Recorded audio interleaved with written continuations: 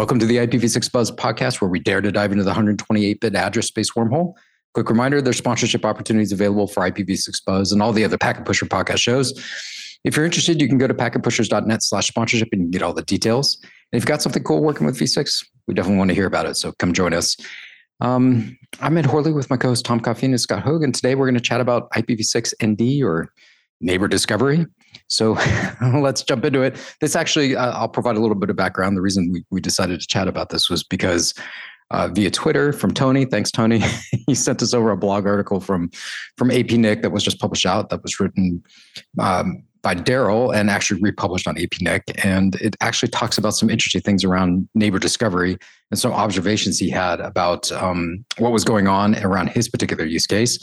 But the only reason I really sort of thought it would be cool to talk about it is because it's an operational issue, right? Normally when we talk about neighbor discovery, it's sort of like, just like, this is one of the processes that happens and it's training and education, right, you guys? And we don't worry about it too much, but this actually was an operational issue with neighbor discovery that was pretty fascinating. So I thought it might be fun to chat about it. Absolutely. And we tend to, at least, and I don't think for any nefarious reasons, but we tend to sort of focus on what neighbor discovery looks like on LAN segments, because I think that's pretty much where everyone first sort of gets exposed to it if they're learning IPv6 for the first time. And this is a slightly different case, right? I mean, it's not a LAN segment per se, or really a LAN segment that has a different purpose that, isn't related to just having some hosts that you need to, to get addressing and get on the LAN segment and route out to the internet, that sort of thing. So in this case, it's a peering session over a BGP peering session. And some odd behavior based on some under the hood handling of neighbor discovery that we can talk through. Yeah, just like IPv4, you could run it over a variety of layer 2, protocols, and they have different link layer addresses, not necessarily a MAC address. Mm-hmm. But on an Ethernet segment, you're right, we're used to thinking of MAC addresses bound to IPv6 addresses in the neighbor cache.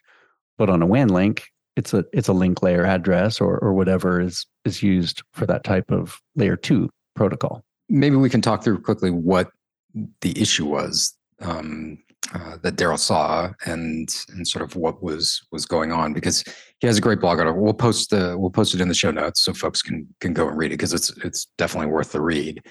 But it talks about specific functional areas of how his setup was working for getting his BGP session going. And some of the equipment he was using.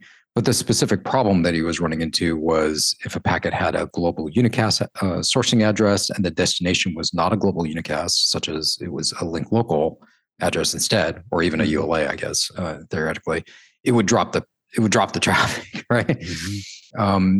Which is, and he happened to be in a situation where he had a strict firewall rule that basically only allow global unicast to global unicast, I believe, right? In terms of traffic sets. And so, of course, that's problematic. If you got a global unicast going to a link local address for neighbor discovery for any given reason, you're going to drop that traffic. You're going to have issues in terms of neighbor discovery working properly, which is obviously an issue because you can't get packets from one side to the other if you don't know where you're sending it, right? Mm-hmm. Which is fundamentally broken. And I guess maybe we talk a little bit about, the behavior he was seeing was basically flapping was really what was going on, because obviously the session comes up and goes down and then goes up and goes down, and BGP really doesn't establish itself in any significant way because you can't get packets back and forth to each other. Mm-hmm. But I guess the fundamental is that you're not guaranteed necessarily that you're always going to be using global unicast or always going to be using link local addresses. Is sort of the crux of it, and that there's different implementation methods that can be happening on different platforms depending on how they interpreted the RFC, right? Mm-hmm. And that was certainly the case here, right? Where you had some vendors that were behaving one way, sending link local to link local, and other vendors that were sending global unicast to link local. So that there's that address selection piece. If it's a point-to-point link, it may be just that one segment, but in some cases you have like multiple layer 3 hops that you have to hit before you get to that other peer. And of course, you configure that with multi-hop. But this operationally is a little more challenging in a V6 environment if you're attempting to use link local addressing to establish that session. So, yeah, and I think this is important to point out the difference V4 to V6 too, right? And we have an operational model in V4 that with the multi-hop that you would never consider using. I don't know.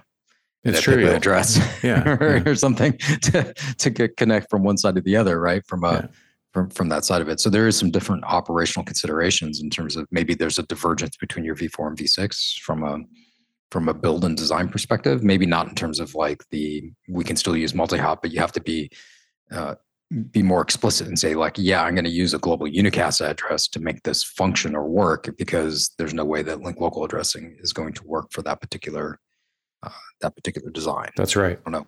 Mm-hmm. And then you have the wrinkle of whether or not the vendor is actually going to source the traffic from the right address. So right. Or if that's something you can even set, they may. Yeah. I mean, is that a knob that they give you capability wise within the stack to be able to do that? So, yeah, it was very fascinating to read. And Daryl, thanks so much for publishing the article on it, because you did a great job writing up everything and explaining it. It was really. It was nice to see someone articulating something so clearly in regards to what the problem was.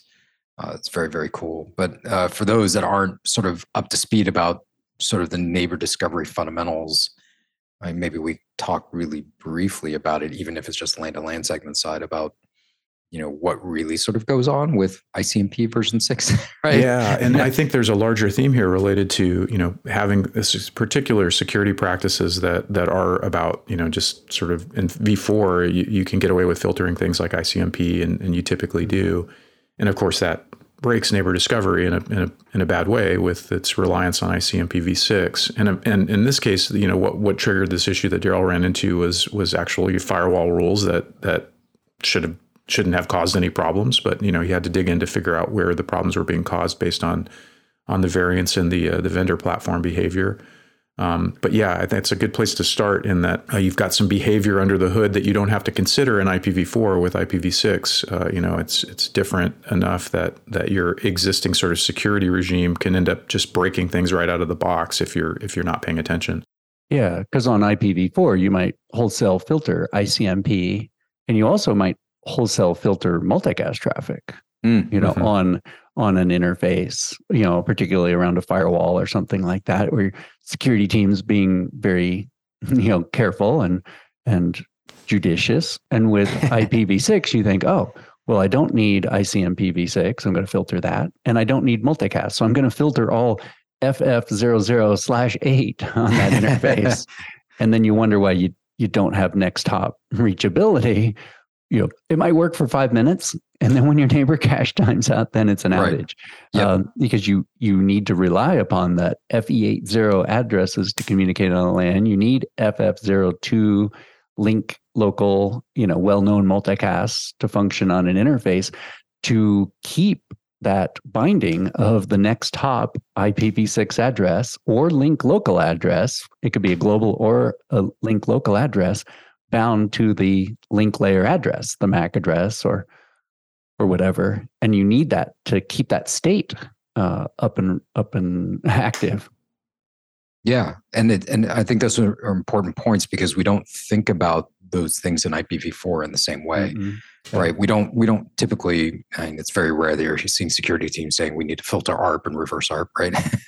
Around how those protocols work. But we move those out of that 2.5 zone and up into the 3 zone, right? In terms of, in terms of layer 3 services, and utilizing ICMP version 6 to really, sort of build the glue.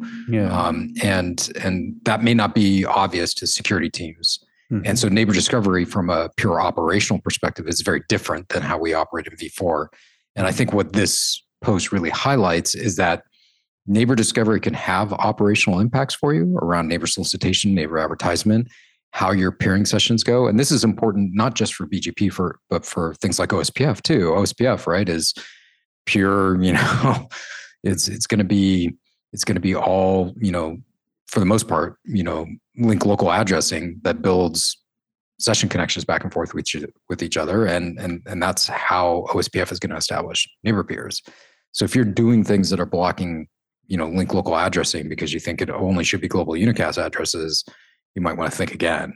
Right. Yeah. Because security people don't go in and block ARP, which uses a subnet broadcast. Right. So they don't block all IPv4 traffic going to 192.168.1.255, Right, slash yeah. 24, the subnet broadcast. And so they allow that to take place. And ARP is an independent protocol and doesn't rely upon ICMP. But then in IPv6, yeah, you're right, Ed, we've changed the structure, and neighbor discovery relies upon ICMP v6, which then relies upon link layer and link local addresses and link local, multicast on that LAN interface. And so, solicited node multicast addresses are important. yeah, in terms of making sure that you can reach stuff, and ICMP is leveraging multicast to be able to do that discovery process. It's literally yelling on the wire saying, okay, who has this address? I'm going to use multicast to do it, right? And while it's only bound within a local LAN segment from FFO2, right? It's not going to extend past that. It still is incredibly important that it work properly. And then when you go down to the Ethernet layer, right, you're dealing with all your threes, right? I think Denise Fishburne has a really good presentation about multicast and debugging all your threes at the Ethernet level. You're gonna see all those Ethernet related multicast frames that are based off of what IPv6 is producing on the FFO2 side. Yeah. So just realize that stuff is all happening in order to make neighbor discovery work. Like, it doesn't work if that glue, if that portion of the stack isn't happening for solicitation or advertisement, right? Either one. Yeah. So just for our listeners, with IPv4, an IPv4 multicast packet when it gets placed into an Ethernet frame, gets marked with a destination MAC address of 01005E, and that indicates it's a multicast MAC. And with an IPv6 packet into an 802.3 Ethernet 2 frame, the destination MAC address is 3333, and then it embeds the v6 address of the multicast group at the end of it, and that indicates that it's a IPv6 multicast MAC. So usually you look at that first hex, or it's like the second hex digit of the multicast of the MAC address in the destination, and if it's an odd number, then you know that the one is set, indicating it's a multicast. Anyway, that's really nerdy. There's the larger theme there, though. There's these kinds of changes. There's not a one-to-one sort of how layer 2 to layer 3 is mapped. Between v4 and v6. There is a whole lot more that you have to sort of be aware of and learn, and it can be a little discouraging. It's like, well, what a complicated mess. If you're just used to this relative simplicity of v4. But it is, I'm here to tell you, it is learnable. It is, it is something you can get your mind around in fairly short order once you sort of know where all the elements of it are and sort of where they live. And as we've said over and over again, Wireshark is your intimate friend in this this odyssey that you have of like figuring out layer 2 to layer 3 in v6 with neighbor discovery. And of course, that's what we saw in Daryl's blog post. It's like, okay, time to break out the Wireshark and see exactly what's going on the wire. That's going to give you the worm's eye view that gets you to the place where it's more operationally manageable in the shortest time frame. Yeah, I think we all learned these things the first time we had to troubleshoot an IPv4 broadcast storm. And we were like, oh, yeah, it uses broadcast. Oh, okay, I see why this is bad. And IPv6 learned from that and said, well, let's use multicast and make this a lot more efficient. Yes, right. We still have this same theoretical process of a broadcast. It's just leveraging multicast to be able to do it for the few occasions that you might want to do it. And you have to sort of be explicit that you want to do it that way. Yeah. So I guess it becomes a little bit more intentional versus accidental, maybe. Yeah. Right. Yeah. Ed, you mentioned, Denise Fishburne's great articles about, the solicited node multicast group. And so the neighbor solicitation goes out to a much smaller, subset of nodes. And just like with IPv4, the ARP reply comes back unicast back to the source that asked the question. In IPv6, the neighbor advertisement is also sent back unicast. And that neighbor advertisement is a unicast message back from, the destination that, the first node intends to talk to. It has its v6 address, but doesn't know the MAC. That neighbor advertisement comes back from that destination, and it goes back to that node that asked the question, saying, hey, here's the answer to your question. Here's my MAC address, or here's my link layer address. Right. And it goes back unicast. And so that could use link layer communication between those nodes, or it could use the global address. And that's kind of what, or ULA. Yeah. Daryl's, article is about is what's the type or class of address. Is it global or is it link local that is sourcing that neighbor advertisement traffic back?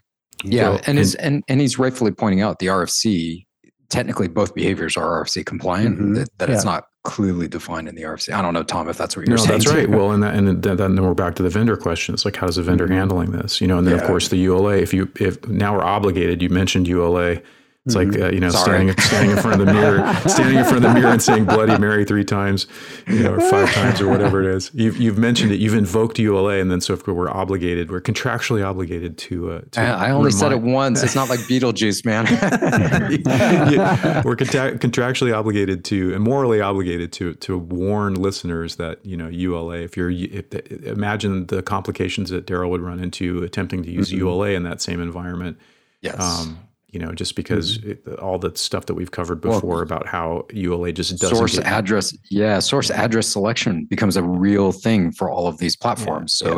How's Cisco doing it? How's Juniper doing it? How's Arista doing it? How's Huawei doing it? How's Extreme doing it? How's Microtik? Like all the vendors, you're going to have to, depending on what's in your environment, you might be dealing with something different on each one of them. Right. Just little bananas to think about. So there are issues that go along with that. Now, technically, there's an RFC that specs the source destination address selection process, 6724, right? But that doesn't necessarily mean that everything is behaving the way that you think, depending on how they walk through that process. And that's right. And as Daryl points out, it's like, okay, this is in the RFC, but it really is vendor interpretation of the RFC that leaves you in a situation where you've got to do your own troubleshooting to figure out what's actually going on, and recognizing that, oh, look, this vendor does it differently than this other vendor. I had this weird problem in my IPv6 lab where I looked in the neighbor cache of one node and I realized, oh my gosh, I have one MAC address that has like 16 or 20 different global addresses. I'm like, what is going on? This system is getting a new address every, few seconds to a minute. And I was like, what is going on? And I started to dig into it, pulled out my, trusty Wireshark and looked at what was going on. And what I realized is that this interface kept flapping. It would go down and then it would come back up. And every time it would come back up, this network was doing slack.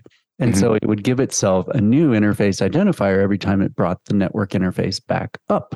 It transition, it would send an RS, get back an RA, get a new interface identifier using Slack.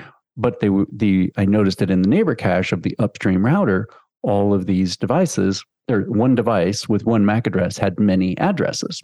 Right. And these would come and go, and it would fill up and they would drop off the neighbor cache once the neighbor cache expired for these old addresses. So it only held so many. It wasn't like 1,000 of these. It was like maybe 20. Turned out that the NIC of this client had energy efficient Ethernet and green energy and wake on magic packet enabled in the driver. And because this is a lab environment, it wasn't seeing a lot of traffic. So it would shut down the interface, like, hey, I'm going to save some energy, which I applaud. But it would shut down the interface. Then it would hear something else on the network, like maybe a MLD query or something on the line from the router. And then it would, or an OSPF hello, and then it would wake up. Oh my gosh, someone talking to me? And then it would go through that process again. So I had to go in and disable those sub features of the NIC driver, and then it was stable after that. So that was I wonder if a magic packet is MDNS considered a magic packet to wake things? I'm curious. I don't know what's the packet that was waking it back up, but I saw this behavior. And once I fixed it, then it was stable. It wasn't flapping the interface. So all the energy that was saved by that, the interface shutting itself down, was then lost on the back end by the layer 2 to layer 3, like churn on the router platform. So as a router fan spins up trying to almost that's right. Well, my brain power, I wasted at least 100 calories trying to figure this out. Carb loading to figure out your neighbor discovery issues. Yeah, I had to eat a muffin.